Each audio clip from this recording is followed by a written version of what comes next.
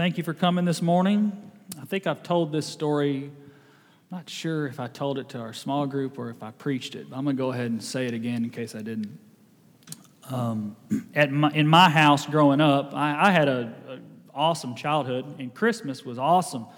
My parents always put on a big to-do, I think, as most parents do. The whole 9 yards. I mean, Mom, Christmas morning, we all came down. Mom made coffee and hot chocolate, and we ended up eating something at somebody's house or at our house. And we opened up all the presents. We did Santa up to a certain age. I don't remember what it was, and it wasn't a big thing. I'm not going to go any further in case there's not. But Santa was Santa. But I remember it always happened the same way every Christmas. Christmas came, we came down, we went nuts at what Santa gave us, and then we tore the place up. And then worried about Mom and Dad later. And I remember my mom, this happened when I was in high school. I don't remember what year precisely, but I remember it vividly. Mom stopped everything we were doing, and she says, "We're going to read the Bible first." And I went, "For real?" She said, "Yes, we are." And she got out her King James Version. I corrected her later about that. And she said, "Yes, we're going to read out of Luke 1. And me and my brother are just like, "All right, going to read out, sure. Okay, can't argue with that." But I remember it vividly because, one, we just never did that. And two, it disrupted our normal routine, which was Christmas morning was about who? Me. And I'm so glad that Mom did that. As a matter of fact, I've told her about half a dozen times since then that I'm thankful that my mother had the courage to do that. Because what my mother was saying was, no. Before we do this, before Christmas is about being thankful for what you got, Christmas is first about worship. And we're going to worship God the right way. That's through His Word. And I still remember that to this day, and I'm going to do it with my kids.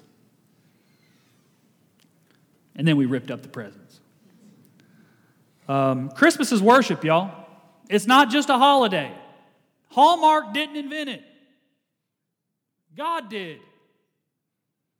It has heavy theological significance. The incarnation, the enfleshing of God, the birth of Jesus Christ should evoke our worship.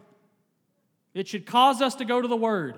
It should bring me, a sinner saved by grace, to go to His Word first and to the present second. This is the gift. This morning we're going to read a passage of Scripture that is traditionally known as the Magnificat. From Kentucky, I'm always kind of sensitive whether I'm pronouncing things right. I think that's how you pronounce it, the Magnificat. It comes from the Latin. In our passage this morning, Mary is praising God for choosing her to bear His son. Elizabeth's going to have John. She's overwhelmed, and her response is the most natural, spiritual response that we can expect from someone who has been shown so much grace. She just lets out praise. Magnificat is Latin for magnify because in verse 46 she says, "My soul magnifies the Lord." And that's the title of the sermon this morning. So if you'll turn to Luke chapter 1, verses 46 through 56, we're going to look at what it means to worship on Christmas. And we're going to take our cues from Mary. Luke chapter 1, verses 46 through 56. And then if you found it, please stand for the reading of God's Word. I'm going to make y'all do like Trisha Todd did. Stand up, we're going to read it.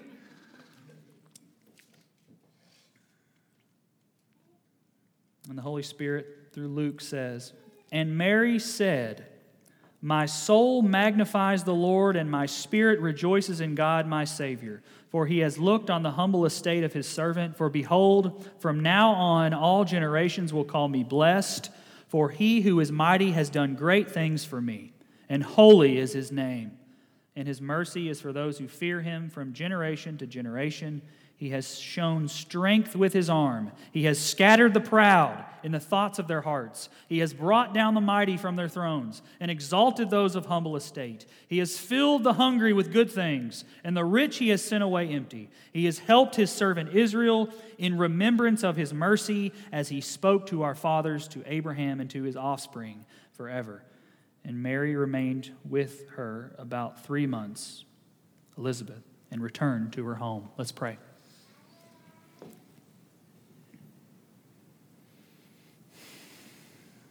Father, show us this morning what it means to magnify the Lord. You are worthy of our praise. And by your Holy Spirit, we don't give it begrudgingly. We rejoice in you, as Mary did. Father, through your word this morning, let your Spirit speak so that we too might sing songs of praise. And all these things we ask in your Son's name, amen. You can be seated. What we just read is pure doxology, pure praise, pure worship, pure veneration. Mary's joy isn't simply that she's pregnant or that Elizabeth's pregnant. Mary's joy is in God. The Greek word megalune in verse 46 means to exalt, glorify, magnify, or speak highly of. John Piper has a wonderful illustration of the word magnify, and I'm going to steal it. He says there's two kinds of magnifying in the way that we understand that word today, at least in English. There's a microscope, which takes small things, very, very small things, and makes them larger than they really are. And then there's a telescope, which takes very, very, very large things that are far away and makes them appear more as they really are. That is exactly what we do when we worship. That's what Mary is doing. She's saying, God, you're unsearchable, you're vast, you are transcendent, you are so high above me, but I want to lift you up and make you appear as you really are. My goal for my life, my goal for Abitad's life is that God would appear as glorious and as good and as righteous as He really is. Now, the problem with that is what often happens is that God diminishes and Abi appears bigger and more holy than He really is. So the theme of this passage this morning is the only proper response to God's mighty work in our lives is to humbly and joyfully magnify His name. The only proper response to God's mighty works in our sinful lives is to humbly and joyfully magnify His name. Let's read verses 46 and 47. And Mary said, "My soul magnifies the Lord, and my spirit rejoices in God, my Savior." There are two verbs in that little excerpt: magnify and rejoice. By rejoicing in God, Mary is magnifying God. If Mary didn't find her joy in her Savior, she wouldn't be worshiping her Savior. We know how much Mary loves and worships God by how much joy she finds in Him. So Sarah in the Old Testament laughed at God when He told her she was going to have a son, but Mary is magnifying God. Kelly and I have encountered countless women in our marriage who have not been able to get pregnant, and it's incredibly painful, and there's so much hurt, and there's so much confusion. They can feel alone, they can feel impatient, they can feel like God has forgotten them, and Kelly and I have often prayed and continue to pray for these women. And one of the things I pray for is that these women continue to find their joy in God in their suffering, and I pray that God would actually increase their joy in Jesus through their pain. Because there are many ways to have a child today, some more ethical than others. You can do the medical route, you can do in vitro, you can adopt. If a woman wants a child today, not always, but more often than not, they can have a child. The question is, by the time they get a child, will they magnify their pregnancy or will they magnify God? Will they magnify the child or will they magnify the Creator? Will their ultimate joy be in their family or will their ultimate joy be in Jesus?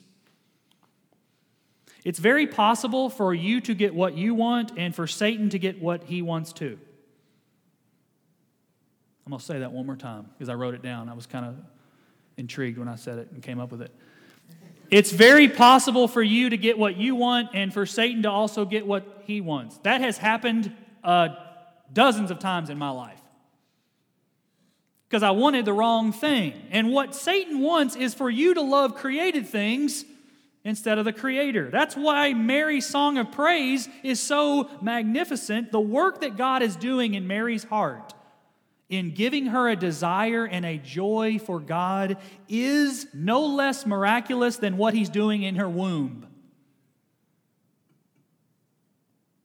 He takes nothing and He makes something. This is what God does. Well, put up that graphic real quick, Chris, if you could. This is what God does throughout the entire Bible. I think I gave a little, maybe I didn't. It should be 4 things. Nope, didn't do it. Okay. I even remember, God spoke into a void in nothing and created the world and the universe. God spoke into Sarah's barren womb and He made Isaac. God spoke into the Virgin Mary and He placed His Son Jesus in her tummy. And God speaks into the dead hearts of sinners and puts His Holy Spirit there so that people can worship God and not themselves. This is what God does. What I just said, those 4 things, I really want us at Haynes Creek to understand that all 4 of those are the same thing.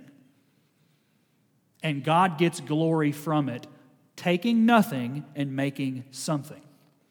The best question to ask on Christmas is not, are you thankful for what you have? The best question to ask is, are you magnifying Jesus and rejoicing in Jesus with what you have? See, when my mom stopped us on Christmas morning, I was thanking God. Yeah, I thanked Him right after I got what I wanted. There's a difference between thanking, being thankful, and worshiping. I think our culture is fine with people being thankful. But you throw out the word worship in public, they're like, whoa, who's worshiping what? What Mom was saying was stop. We're not just going to be thankful. We're going to be God worshipers. Mary was a God worshiper. Look at verses 48 and 49. For He has looked on the humble state of His servant. For behold, from now on, all generations will call me blessed. For He who is mighty has done great things for me, and holy is His name. You know, Mary's song is starting to sound a lot like 2 famous prayers in the Bible. One, the Lord's Prayer. Jesus also prays, hallowed be thy name. But I think Mary's song is a lot like Hannah's prayer in 1 Samuel 2. This is what Hannah says after God gives her a son named Samuel. My heart exults in the Lord. My horn is exalted in the Lord. My mouth derides my enemies because I rejoice in your salvation. There is none holy like the Lord, for there is none besides you. There is no rock like our God. Mary's song kind of goes like this. I praise you, God. I rejoice in you, God. You've blessed me, God. You are mighty God. You are holy God. Do your prayers sound like that? Our prayers should sound like that. I'm going to say it one more time. I praise you, God. I rejoice in you, God. You've blessed me, God. You are mighty God. You are holy God. I mean, it's almost as if she's saying more about God than her. I don't think that's by accident.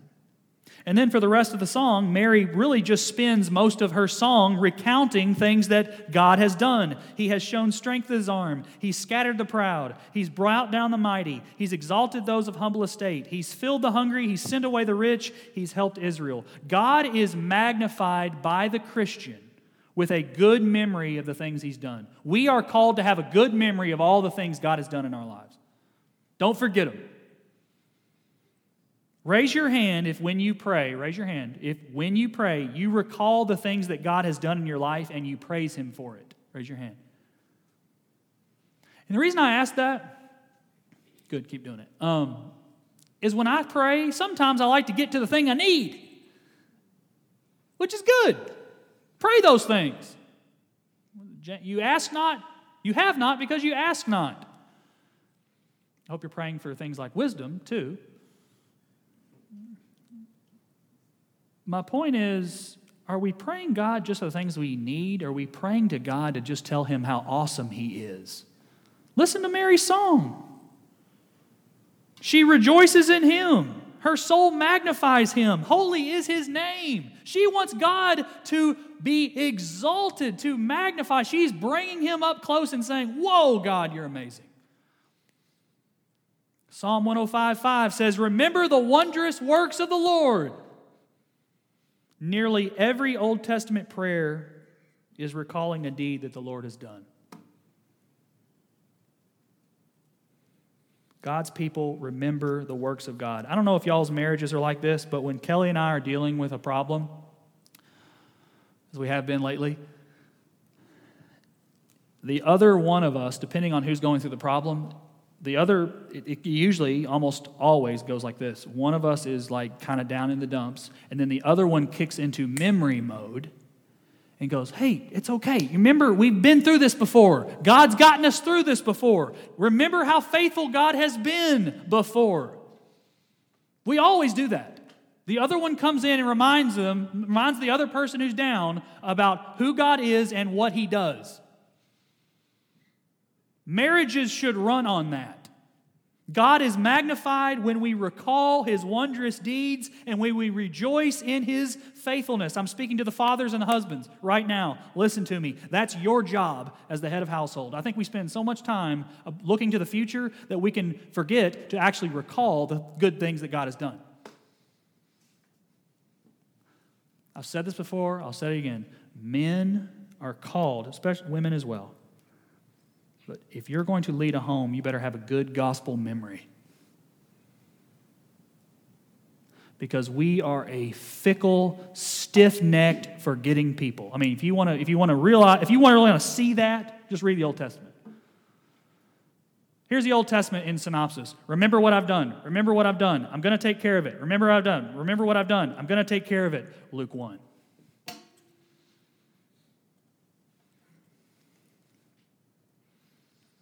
Mary didn't forget. You know, just to confess something this morning, I just want to kind of be up front. I always try to, when I hammer y'all and tell you how much of a sinner you are, I generally like to throw myself in there, so I'm going to do it now. Revelation says that Satan is the accuser. And I believe that one of the ways that Satan accuses me most is through prayer. And he does it really imperceptibly. I mean, he does it real subtly. And he takes my sin, and instead of recalling what God has done, I start to recall my sin. And here's kind of how it happens. Sometimes when I come to God in prayer, and I know I haven't prayed in a while, or as much as I should have, and I haven't praised Him, I haven't thanked Him for His grace, I haven't been walking in obedience. I haven't been coming to Him and daily speaking to Him constantly in prayer. I know I haven't been doing that. I'll think to myself, man, I'm really not worthy to pray. Anybody else think like that? That's where Satan gets me a lot. Because I'll come to Him and I need something, I'll pray, and then my flesh will go, Abby, you're such a hypocrite. You only come to Him when you want Him. And Satan starts accusing me. He'll go, who do you think you are asking God for things? You haven't even been coming to Him and magnifying His name. Oh, you want to magnify Him now? Who do you think you are? Why do you think God would honor your prayer when you've neglected Him? Satan shoots his darts at me. And so instead of confessing my sin, instead of asking Him for His grace, instead of praising Him for how good He is, I will draw back my prayer because I feel like an inadequate Christian. I don't think I'm the only one like that. That is the opposite of Christianity. That is not faith. That is not why Jesus died. That is the opposite of God's will, and that is precisely what Satan loves. Satan would rather you withdraw from God because you feel like a hypocrite than to come to Him and pray and confess your sin and praise Him for His faithfulness. Satan would rather you recall your sin and run away than recall the wondrous deeds of the Lord and praise Him. We magnify Jesus the most when we lay our sin at the foot of Jesus and we trust in Him to heal us, not run away. Repentance is continually acknowledging our guilt before God and continually recalling the gospel. And we do that by the Word. A family that worships God without the Word, this is why I'm thankful for my mother and her ministry to my family. A family that worships God without the Word is not worshiping God so much as thanking Him when it's convenient. I'm going to put that up again. I don't even know if I put it on. Man, I really did a bad job with these. Oh, okay. All right, missed it. I'm going to say that one more time because I was really convicted. A family that worships God without His Word is not worshiping God so much as thanking Him when it's convenient. You better believe I was thankful when I got my presents. You better believe I was thankful when God gave me a house. You better believe I was thankful when I got a job. It is really easy to be thankful when people give you things.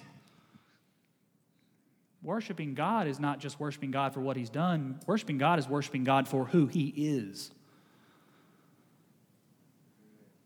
As usual, Martin Luther said it better than I ever could. And this is the sum of the matter. Please tell me I put that up. Okay, there it is. Let everything be done so that the word may have free course instead of the prattling and rattling that has been the rule up to now. We can spare everything except the word. Again, they're excited. Again, we profit by nothing as much as by the word, for the whole Scripture shows that the word should have free course among Christians. And in Luke 10, Christ Himself says, one thing is needful, that Mary sit at the feet of Christ and hear His word daily. This is the best part to choose, and it shall not be taken away forever. It is an eternal word. Everything else must pass away, no matter how much care and trouble it may give Martha. So whether in heaven, in our earth, God's people are doing the very same thing, worshiping God by His word. I think Christmas is an excellent example of how inexhaustible the Word is, and here's my point. We do the very same thing every Christmas. We come here, we gather together, we sing the very same songs, and we read the very same story, and it never changes, and then we're going to come back next year, if the Lord hadn't returned, and we're going to read it again. And it's never going to get old. Because we're worshiping God. I got friends that watch ESPN Classic all the time. I cannot for the life of me watch that channel. It's already been played. Y'all know what I'm talking about. Some of it's y'all. I know it is. Just raise your hand if you watch it. Go ahead. But you're watching the games that what? The teams that you like won. Or it was a good game. Let me tell you this. If you can watch ESPN Classic, you can read this book. Because you can come back to God's Word and it's inexhaustible. It will never get old. It is a play-by-play of God's story redeeming His people. And this is your story. Mary says in verses 54 through 55, He has helped His servant Israel in remembrance of His mercy, as He spoke to our fathers, to Abraham, and to his offspring forever. So Mary understands that this child, Jesus, is the fulfillment of God's promises to Israel. This is their hope. God is honoring His covenant with Israel by sending His Son. All the way back in Genesis, y'all remember when God said that He was going to make Abraham's descendants as numerous as the stars in the sky, and this child is going to fulfill that. In church history, Mary has traditionally been known by the name Theotokos, bearer of God or mother of God. It is a really provocative name, and some throughout church history have not liked that because, of course, God doesn't have a mom. But what we need to understand is Jesus Christ is fully divine. He's fully human, but He is the Son of God. Now, this doesn't mean, as a lot of Catholics believe, that Mary was somehow without sin or that Mary assumed into heaven upon her death. Mary was a sinner, but she conceived the Son of God. Therefore, in some sense, she is the mother of God, and that honor is not lost on her. I think what strikes me most about her song is her humility. She says, He's looked on the humble estate of His servant. He has done great things for me. His mercy is for those who fear Him. Mary is so humble. Her faith is a humble faith. In some sense, I was telling some folks this morning, I can almost, not really, but I can almost see how Mary has been overly venerated throughout the church in 2,000 years because she is such an example of piety. Yes, she's magnifying the Lord, but she's only magnifying the Lord because she's making so little of herself. If there's one thing I've come to understand about myself after 32 years on this planet, it's these two things. After walking with the Lord all these years, I am, I guess in some sense, humbler than I used to be. But after walking with the Lord all these years, I see that I am much more prideful than I ever thought I was. You should have a greater view of your own sin today and think less of yourself today than when you first started walking with Jesus. If you don't believe in the gospel. The reason that God designed the gospel in the way that He did is so that you and I could see how great a sinner we really are. The reason that God designed the gospel in the way that He did, the fall of Adam, Israel breaking the law, Jesus fulfilling the law, Jesus dying on the cross, sinners believing in the gospel and not being saved by works, all of the reason that God did all of that, orchestrating human history in the way that He did, is so that He could gather a people unto themselves who think so little of themselves and think so highly of Him. Therefore, please don't miss this. It is impossible to magnify God without regularly acknowledging your sin. I'm going to say that one more time. It is impossible to magnify God without regularly acknowledging your sin. And we can't regularly repent of our sin unless we acknowledge how great God is. And so the Christian life is kind of like a cycle. I am constantly coming back to how evil my heart is, how wretched I am, and how good God is.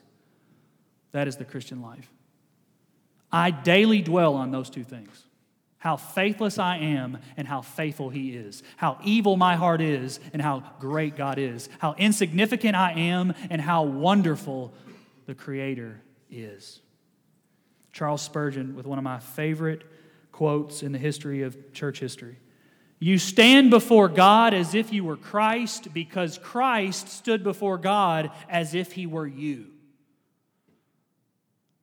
That's one you need to remember. I'm going to read that again.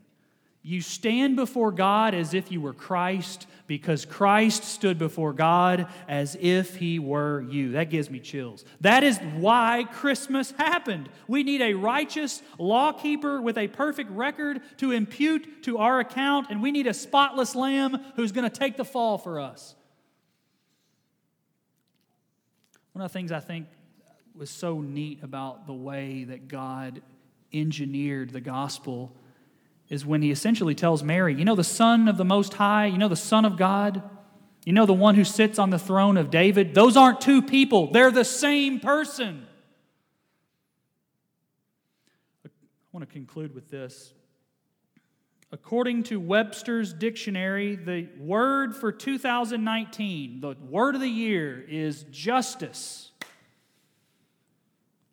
Apparently, that was the word more people tweeted, searched about, and talked about more than any other this year. Sorry, 2018, yeah. Justice, that's what we're fixed about, according to the word people. We want justice for others, we want justice for ourselves, we want justice politically, we want justice socially, we want justice personally. And God said, that's good, fight for those things. But be careful. Be careful.